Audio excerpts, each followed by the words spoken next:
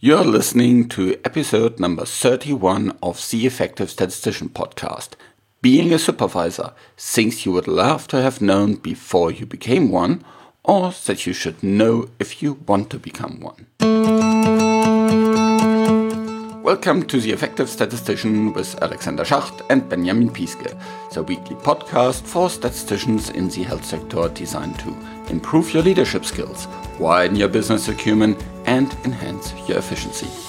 Please subscribe to our newsletter as we would like to get more information from you to better serve you in the future. We are also planning to give you lots of actionable, short, weekly advice in the future. Another reason to subscribe to the newsletter.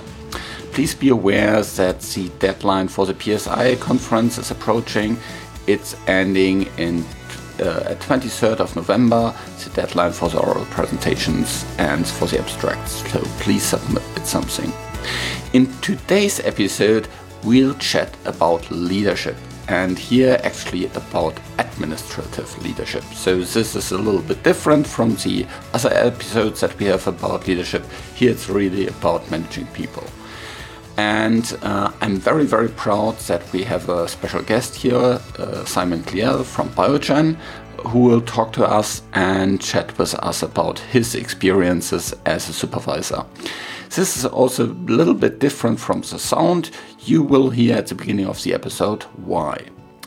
This podcast is created in association with PSI, a global member organization dedicated to leading and promoting best practice and industry initiatives. Join PSI today to further develop your statistical capabilities with access to the special interest groups, video on demand, content library, free registration to all PSI webinars, and much, much more. Just visit the PSI website at psiweb.org to learn more about PSI activities and become a PSI member.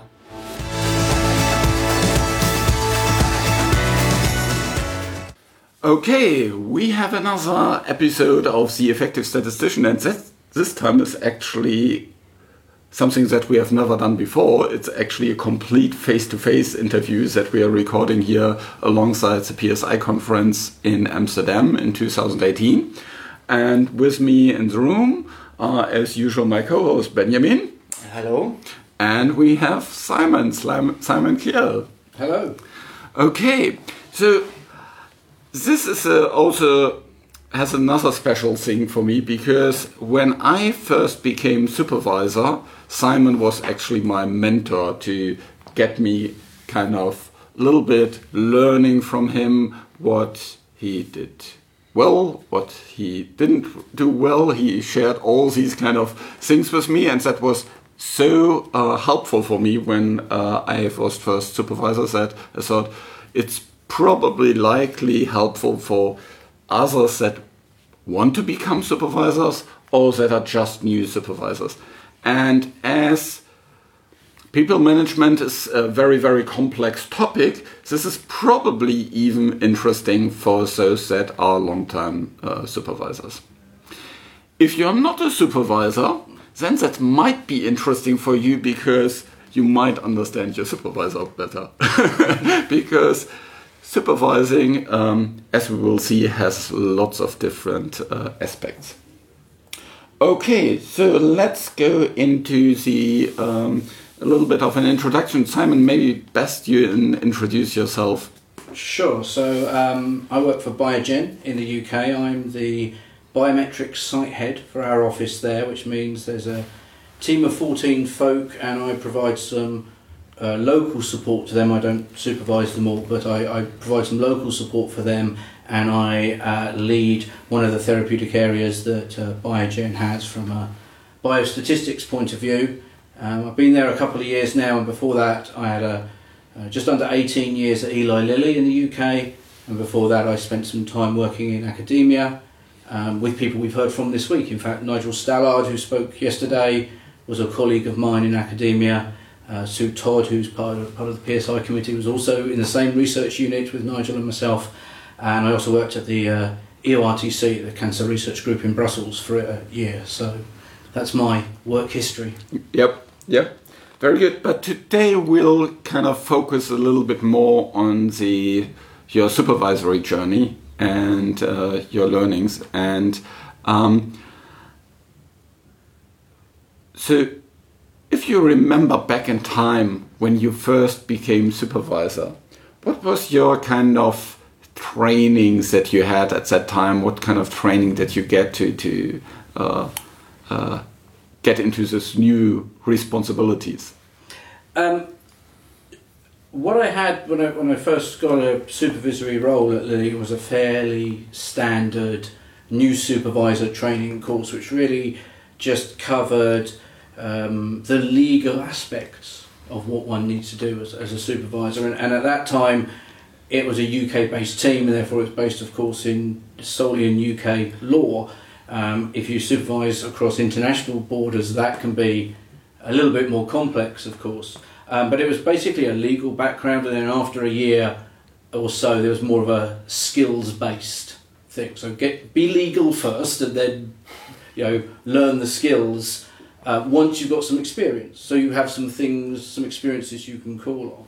But I think I'm actually going to totally ruin your podcast by taking you on a different tangent, because I was thinking about this when you said this is what you'd like to talk about how I actually became a supervisor, because at that time our entire management structure was based in the United States, and I think I largely got the chance to be a supervisor because I'm talkative and opinionated, and people paid attention to that. I don't think, and history will play out, that it wasn't any innate supervisory skills or people management skills that I had shown at all, but I think I was very confident about my opinions, overly so in fact, and when they were looking for somebody to build up a group in the UK, because of that I stood out. Now, that I think is an interesting way to get into supervision, because it's not really very intentional.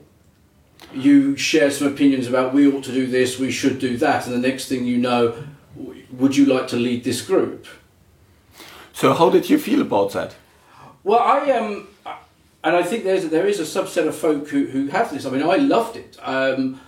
I liked the idea of having authority and being able to shape the way a group is and a company is, and it played to my enthusiasm and to my ego, which has good bits and bad bits about it. And I think that if I could travel back in time and meet that Simon, I'd probably slap him very hard, because it was a very misguided set of motivations. But that's what happened, and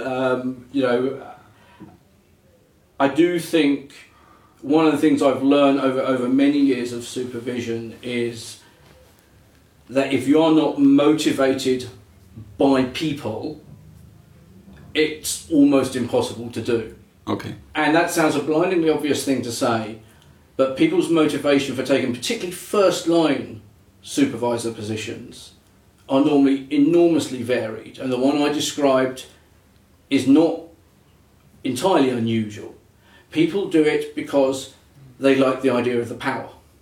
People do it because they like the idea that it's a seniority thing. A title thing. Right. People do it because they want to shape the company, which is great, but that's not to do with people, that's to do with strategy and structure and processes and all sorts of things. People do it because they're technically really, really strong, and therefore they're now the technical lead for a given program. Oh, and by the way, that comes with some people. So, yeah, so there are lots and lots of motivations folk have to take supervisory positions that are nothing to do with people. It's to do with everything else around it. And I think, probably the key thing I've learned is, if you're not about the people, if you're not interested and invested in the people, it is an absolute uphill struggle. I'm sure there are some people in the world who are perfectly competent supervisors not being particularly invested in the people, but I'm certainly not one of them. And I couldn't do the job on that basis. So I do think one really needs to have that motivation, and I know it sounds horribly trite, but I think it's really important. But if you think say something about being interested in the people, what does it mean? That's a good question. I should be careful what I say, clearly. I think you've got to want the people that you're responsible for to be able to fulfill their potential, whatever that means. Mm-hmm. Okay, and that may mean challenging and rapid growth. It could be challenging topics. It might be learning to deal with a particular gap or something that's inhibiting them. It may be around confidence. It may be about maybe not fulfilling your potential in your particular current organisation. It may just be that that's not possible. But for me, I kind of feel that everyone deserves the right, and the world's not fair, but everyone deserves the right to be successful. I don't think anyone deserves the right to be successful in the exact position in the company they're in right now, because that exactly might not fit. Task. Right. But I do think people have the right for professional success, and so I think it's helping people fulfil their potential. It's wanting them to do well, and a number of years ago, when the CEO before the current one started at Eli Lilly, where I was at the time, he'd been CEO for a year, and he put a blog posting out and he asked for feedback on his first year as CEO. And this is a company of 40,000 people, and I think 38 of us wrote something, which is a fairly poor return. But I talked about this, and one of the things I suggested in my little bit of feedback to him was that I would make, within that company, all people with supervisory responsibilities, 50% of their end-of-year assessment should be down to what their people do and nothing to do with what they do as individuals. So nothing about their individual contributions to drug development or whatever, but about what they're doing with their people, how they're growing the people, the contributions of their people. Mm. So for me, it's that kind of focus, and Yeah, it's a very interesting story that you kind of got into the position before getting trained, or understanding what it is, because it happened to me quite similar also, that I didn't have time really to get into the position or to and develop into the position, but I really got put into the position because I said, well, yeah, I could think about it. It's a good thing to have management responsibility and kind of these things. So. But when you look back and before you slap that guy in the face, so just go 1 year later, so what would you describe as mistakes or things that would not have happened to you as a supervisor or even to your team in case you would have had the chance to really develop into the position more slowly and work on that? Yeah, I think there are still people who are members of PSI who were in my team at that time, and I will be quite open. I was a horrible supervisor. I had no clue what I was doing, in fact. And I was, in many ways, the living cliche of everything you hear about technical folk going into supervision. Now, I've learnt a little bit over the years since then, but at the time, it was pretty horrible. I felt I had some decent management ideas. That's kind of what got me the opportunity in the first place, was being opinionated about stuff other than just technical statistics. But I had nothing like a management temperament. And, there were so many things I was unprepared for. A lot of them blindingly obvious. But I think one of the things that perhaps wasn't, and this gets sound, I was not ready for people to listen to me. What do you mean by that? So, I had been a statistician, working on various programs, and I became a first level supervisor, and all of a sudden I was management. And every little thought or aside or off the cuff comment became, well, management has said. And I was totally unprepared for that. And I remember one colleague of mine storming into my office, quite upset about some inconsistency or hypocrisy or some such, because I was saying X and that's not what I had said previously, and you know, etc., etc. And she was very upset, and I was, in hindsight, glad she actually felt she'd come talk to me about it. But she was very upset about it, and in the end I said, when did I say that? With a coffee machine, you know, 3 weeks ago. And I was like, oh my goodness, I mean, that was at best a 1/10 formed thought. You know, I'm just throwing stuff out there, and you know, I mean, Alexander, you know me well, I think aloud, and I was not prepared for, you know, these random tiny little snippets of ideas to sort of be, management has said. So I was very unprepared for that. I was deeply unprepared for real technical things around communication, like tone and body language and all of the stuff you learn on a communication skills course, which I had done and I knew, but I was unprepared for how all of that is magnified so much. You know, this is just my experience. You know, I'm not saying this is a universal thing, but how especially if you have very junior people, and say are very unexperienced and maybe also not that confident, then they even more rely on what the supervisor is saying, and maybe not directly challenging or questioning or double checking, and then just a random thought. Exactly. Yeah. With the wrong tone. And triggers action. You know, absolutely. And I would. The thing on the communication skills, I think, for people who have children, this may help. People always say things like, "Well, you know, no two children are the same." And then when you're a father or mother of one child, you go, oh yes, I know, and you know this, you understand this, it's there in your brain. And then your second child comes along and you sort of go, oh my gosh, they really are nothing alike at all, are they? And even though you knew it in your brain, the moment you actually experience it, it seems to have a whole new dimension to it. And for me, this idea of tone and body language and all the stuff you've been taught on lots of courses suddenly took on a whole new dimension, because it starts, the consequence of that play out right in front of your eyes. So for me, that was a real genuine shock. So that had a lot to do with self-awareness of how you are perceived by others. Yes, I would say, and I think a lot of sort of how I reflect back on that time, obviously, is because we're 20 years later now, and it's, you know, there's a lot of time that's passed and a thought that's gone into it.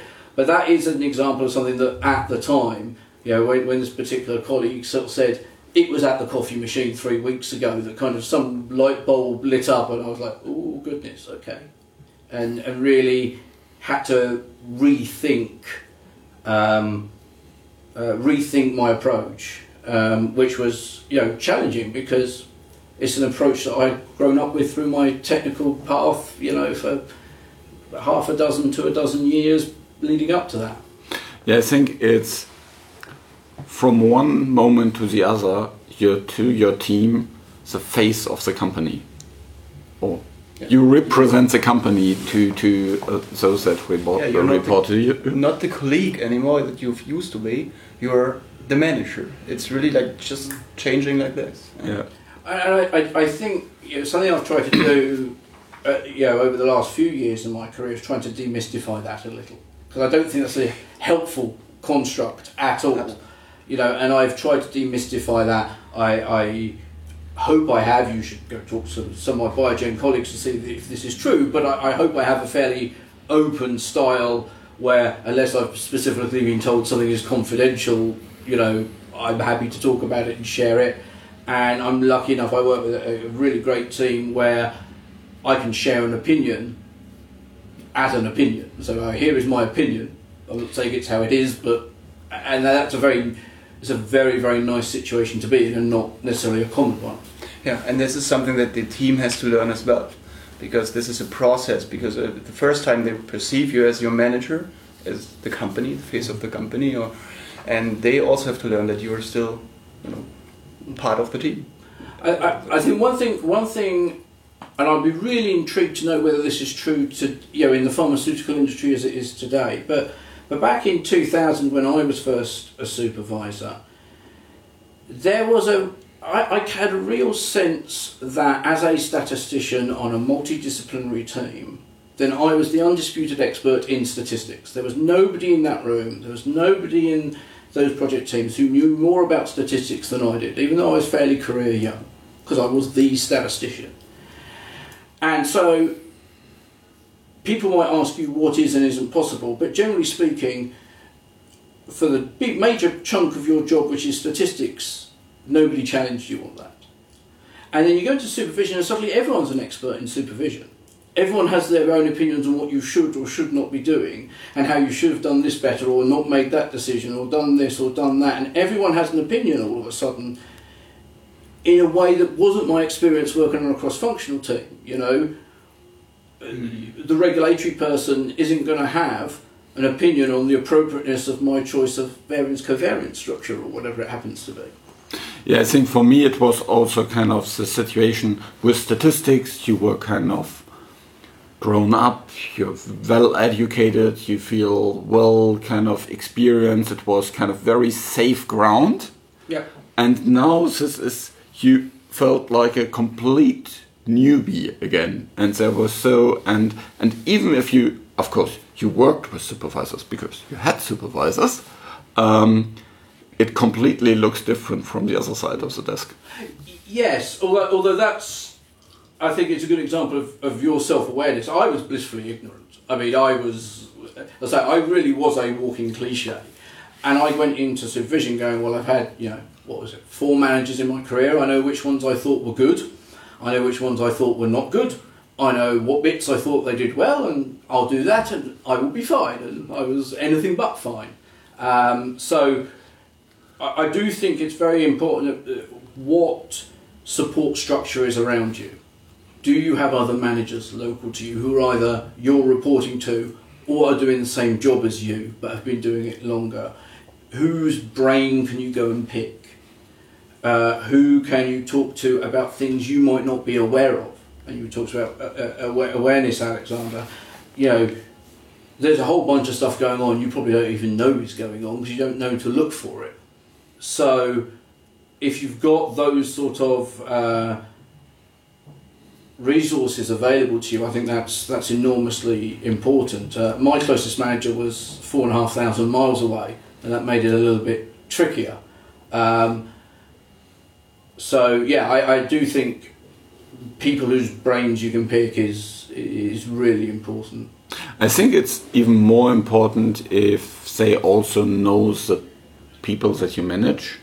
That helps very often because then they know about kind of the real cases and the real problems, and kind of can more anticipate what kind of problems you might face. That was. I think that's true. I do think that if you're in an organisation of a reasonable size, then hopefully one's first supervisory opportunity is not with a group that's riddled with problems. It's in a group where you have a good chance to get going and get used to that, and perhaps some of the more challenging assignments come later on. But if that's not the case, and you're going in, to a group which has some challenges, then absolutely, I think that's very helpful. Yeah, I think having the individuals, being with the strengths and weaknesses, kind of, if you have support on the individual level for these persons, that's really, really great. If you have somebody else, like your own supervisor or your colleague, that is kind of stepping in or supporting you, has more experience. I think this is one of the key coaching that you can take as a new supervisor, if you have real life experience with a colleague or something to coach you on. But just for more on the technical side, so what kind of trainings or what kind of support would you do you think were most beneficial in the past for you, maybe personally, or what would you recommend for people that are new supervisors or will become supervisors soon or might hopefully? Would be like, we talked about communication skills. Is there anything else what you would really recommend, or think it's? I'm not sure there's necessarily anything that I think is a single training that I would say, like, for supervisors, go do this. I think a lot of trainings that we tend to run and send people on in our industry, leadership, influence, negotiation skills, communication skills and so on, they're all part of that package. But I think some of the things that I've learned over the years, and I sort of said early on, was quite the walking disaster area, and presumably by the fact I'm still allowed to supervise people, 18 years later, I'm no longer a walking disaster area. Either that or the people above me have some pretty bad judgment. I think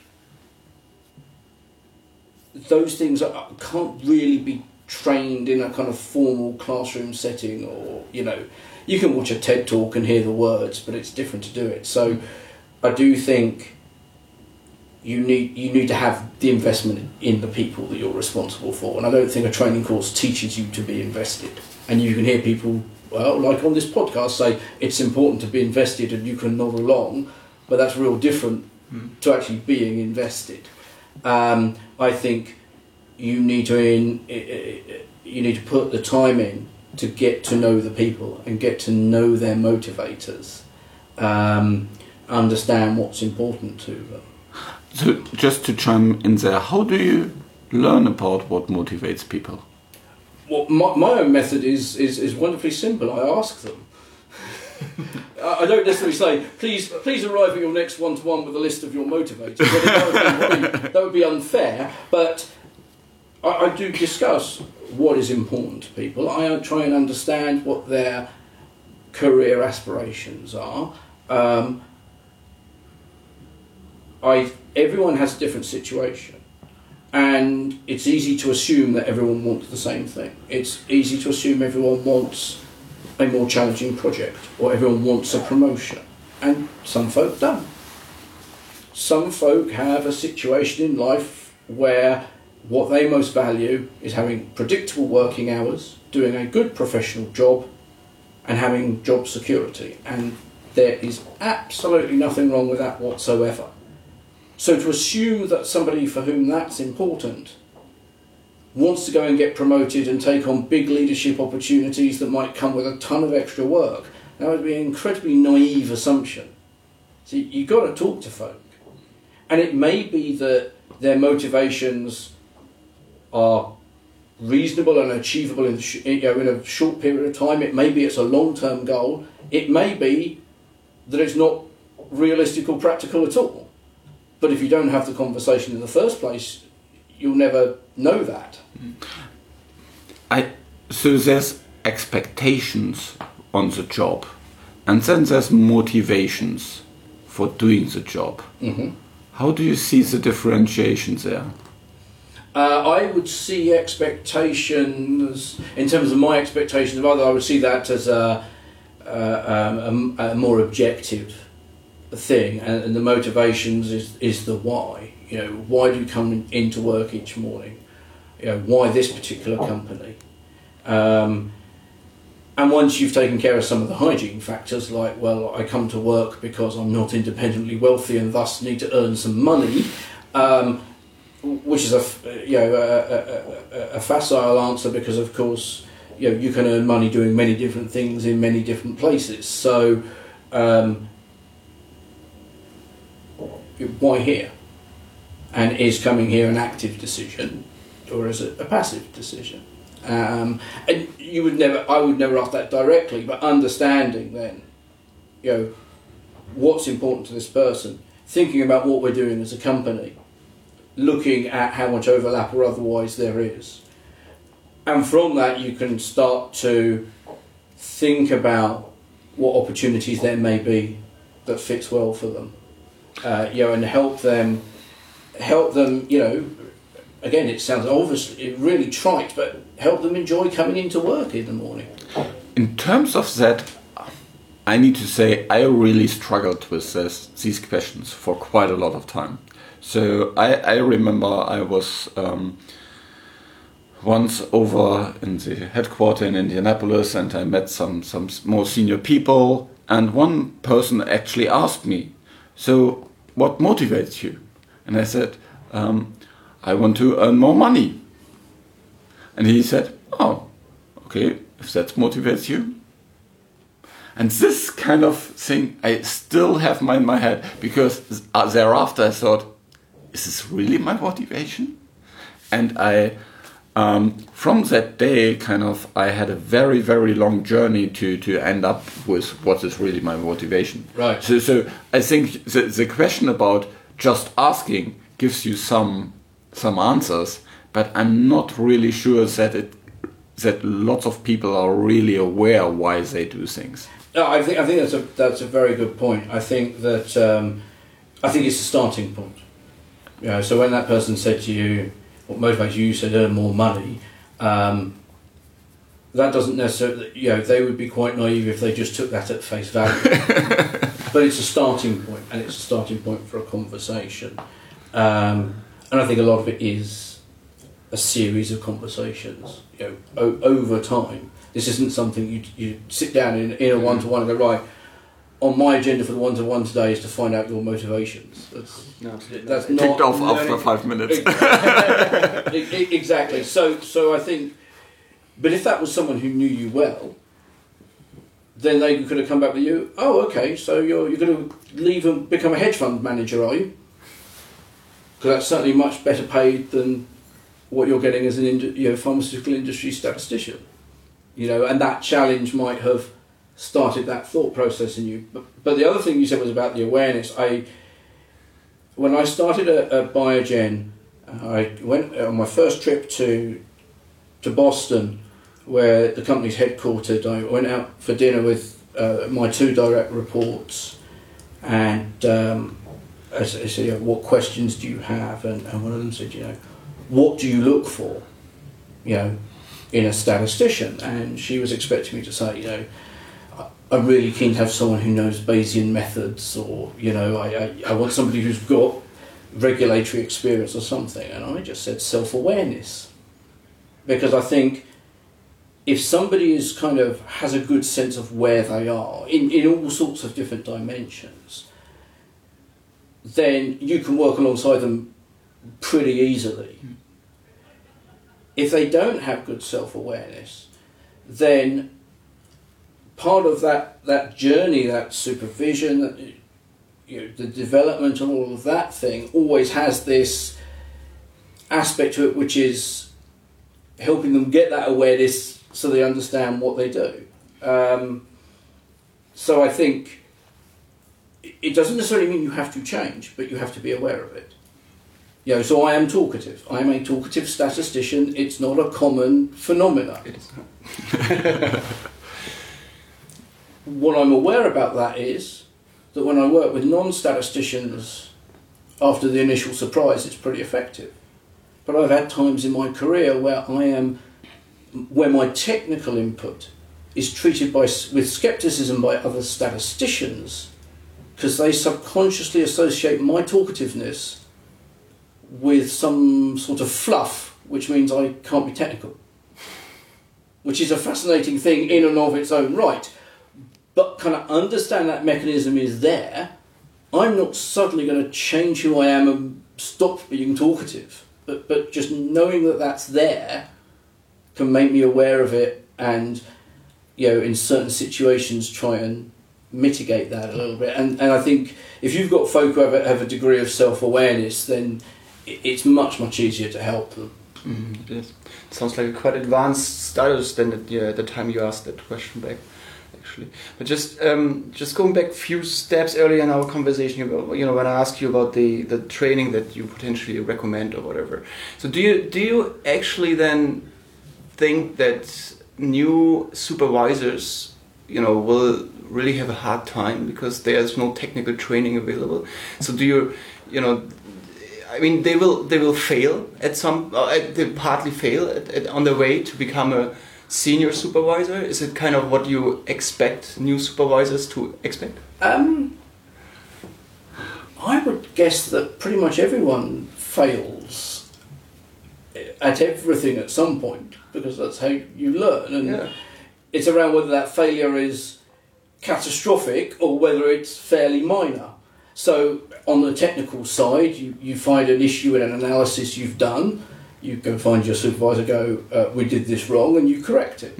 You know, on the supervisory side, if you've made a fairly minor mistake, hopefully, if you've conducted a conversation badly, hopefully you can grab that person and apologise for it and say, look, I know I didn't do that well, I'm really sorry, and you have a second go.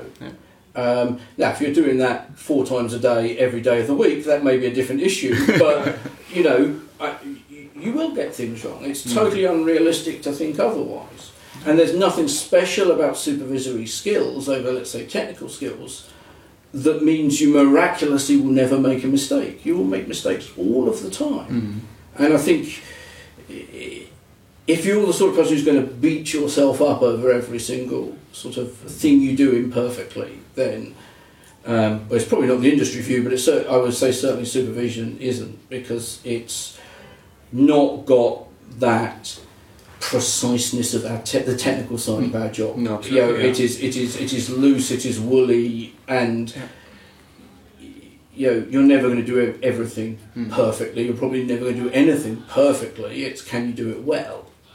In terms of that, how would you actually then define doing it well? So how does success look like for being a good supervisor? Oh goodness, that's a loaded question. I guess the true answer to that is, if I knew the answer to that, I wouldn't be working in this industry, and I would be on doing TED Talks and being some sort of leadership guru, which I'm most certainly not. I don't think you assess it directly. I think you see it indirectly. So I think, you know, there's formal mechanisms. Do your team give positive feedback at the end of the year, but that could also be evidence of you doing appallingly badly, of course, because if you're intimidating all your staff, you're not doing a good job, but you may not get bad feedback either. I think it's going to be what people say to you when you're not, say about you when you're not around. You know, it's, if somebody was going to come and join your team, Alexander, and they went to one of your direct reports and said, you know, should I join the team?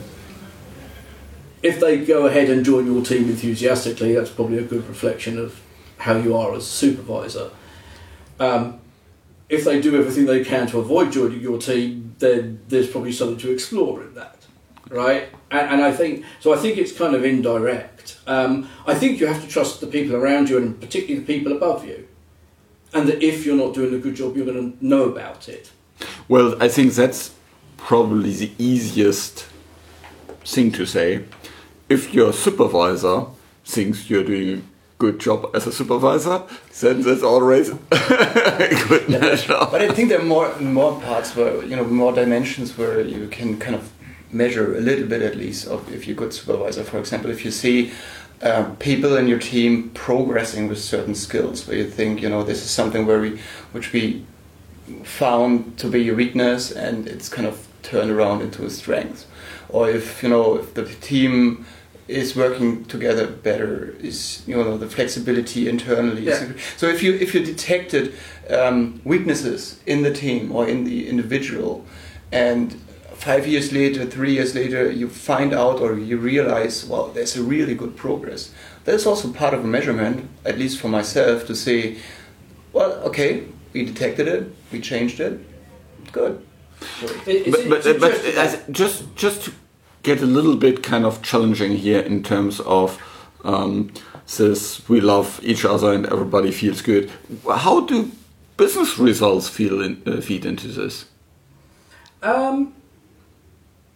I guess I could say, what would you consider to be a statistics business result?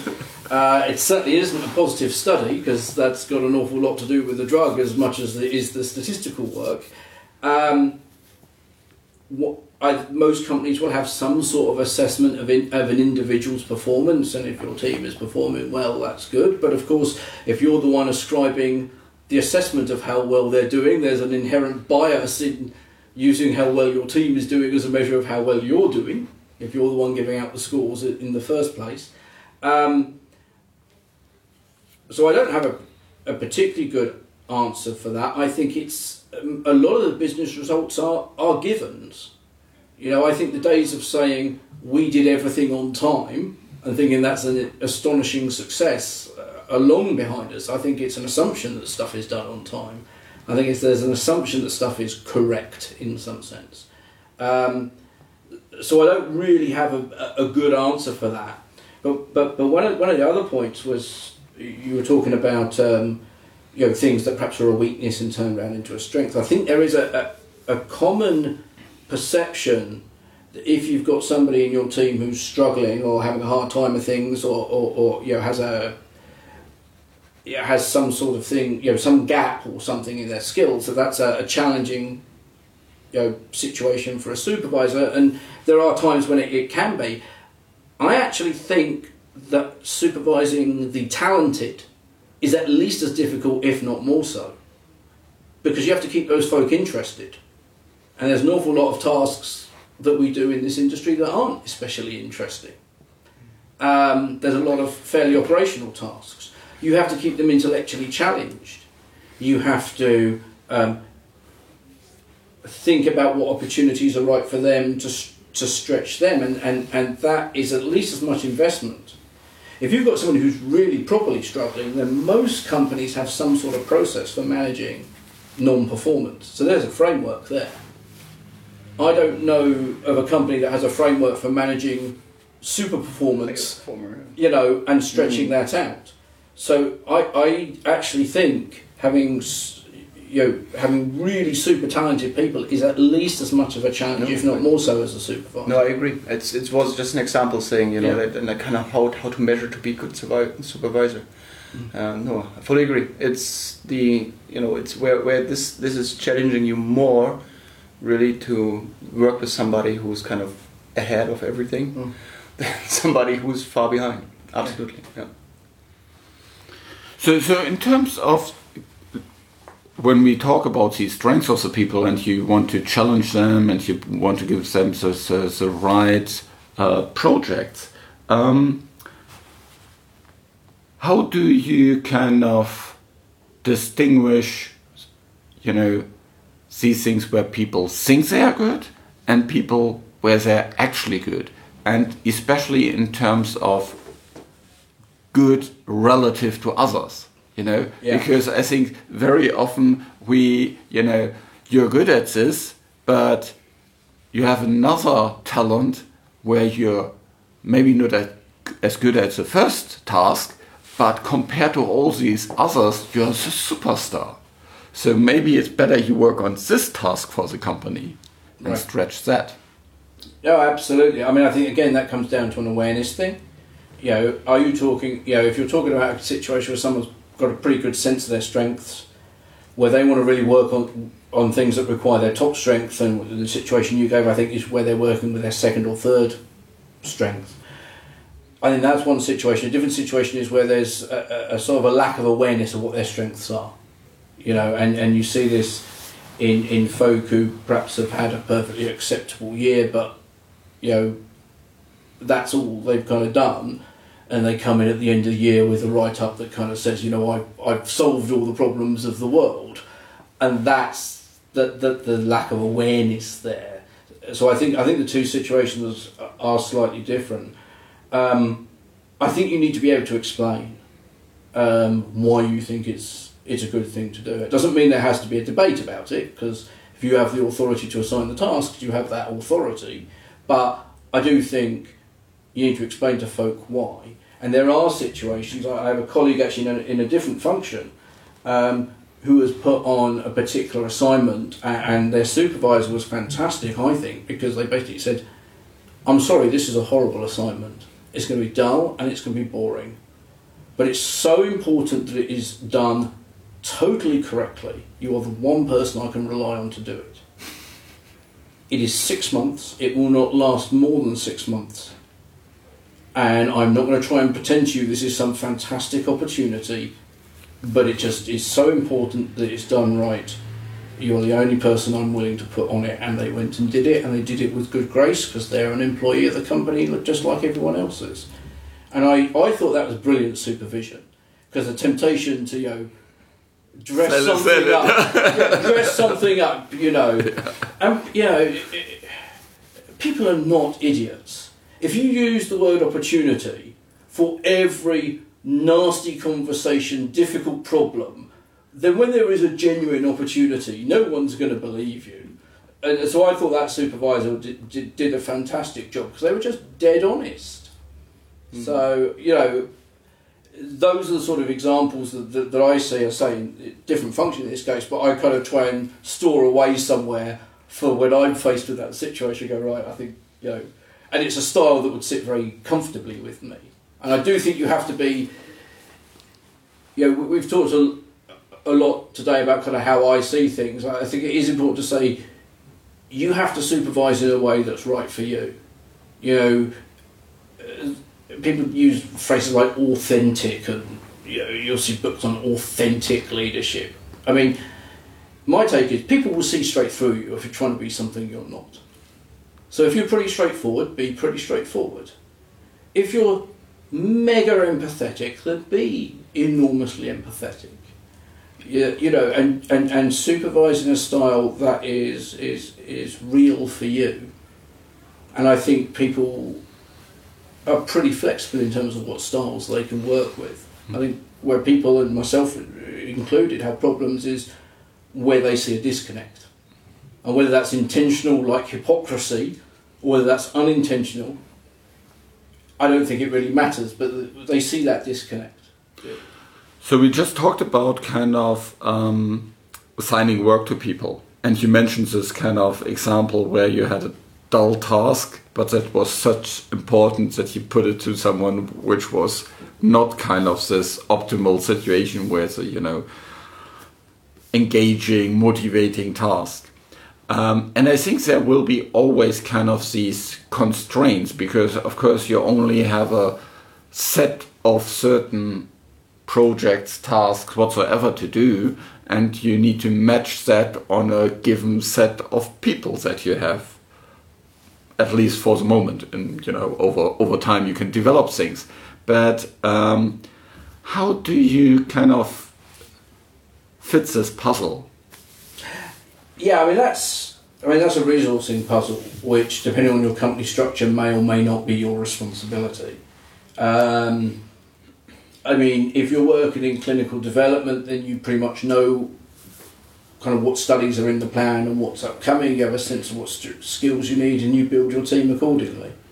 For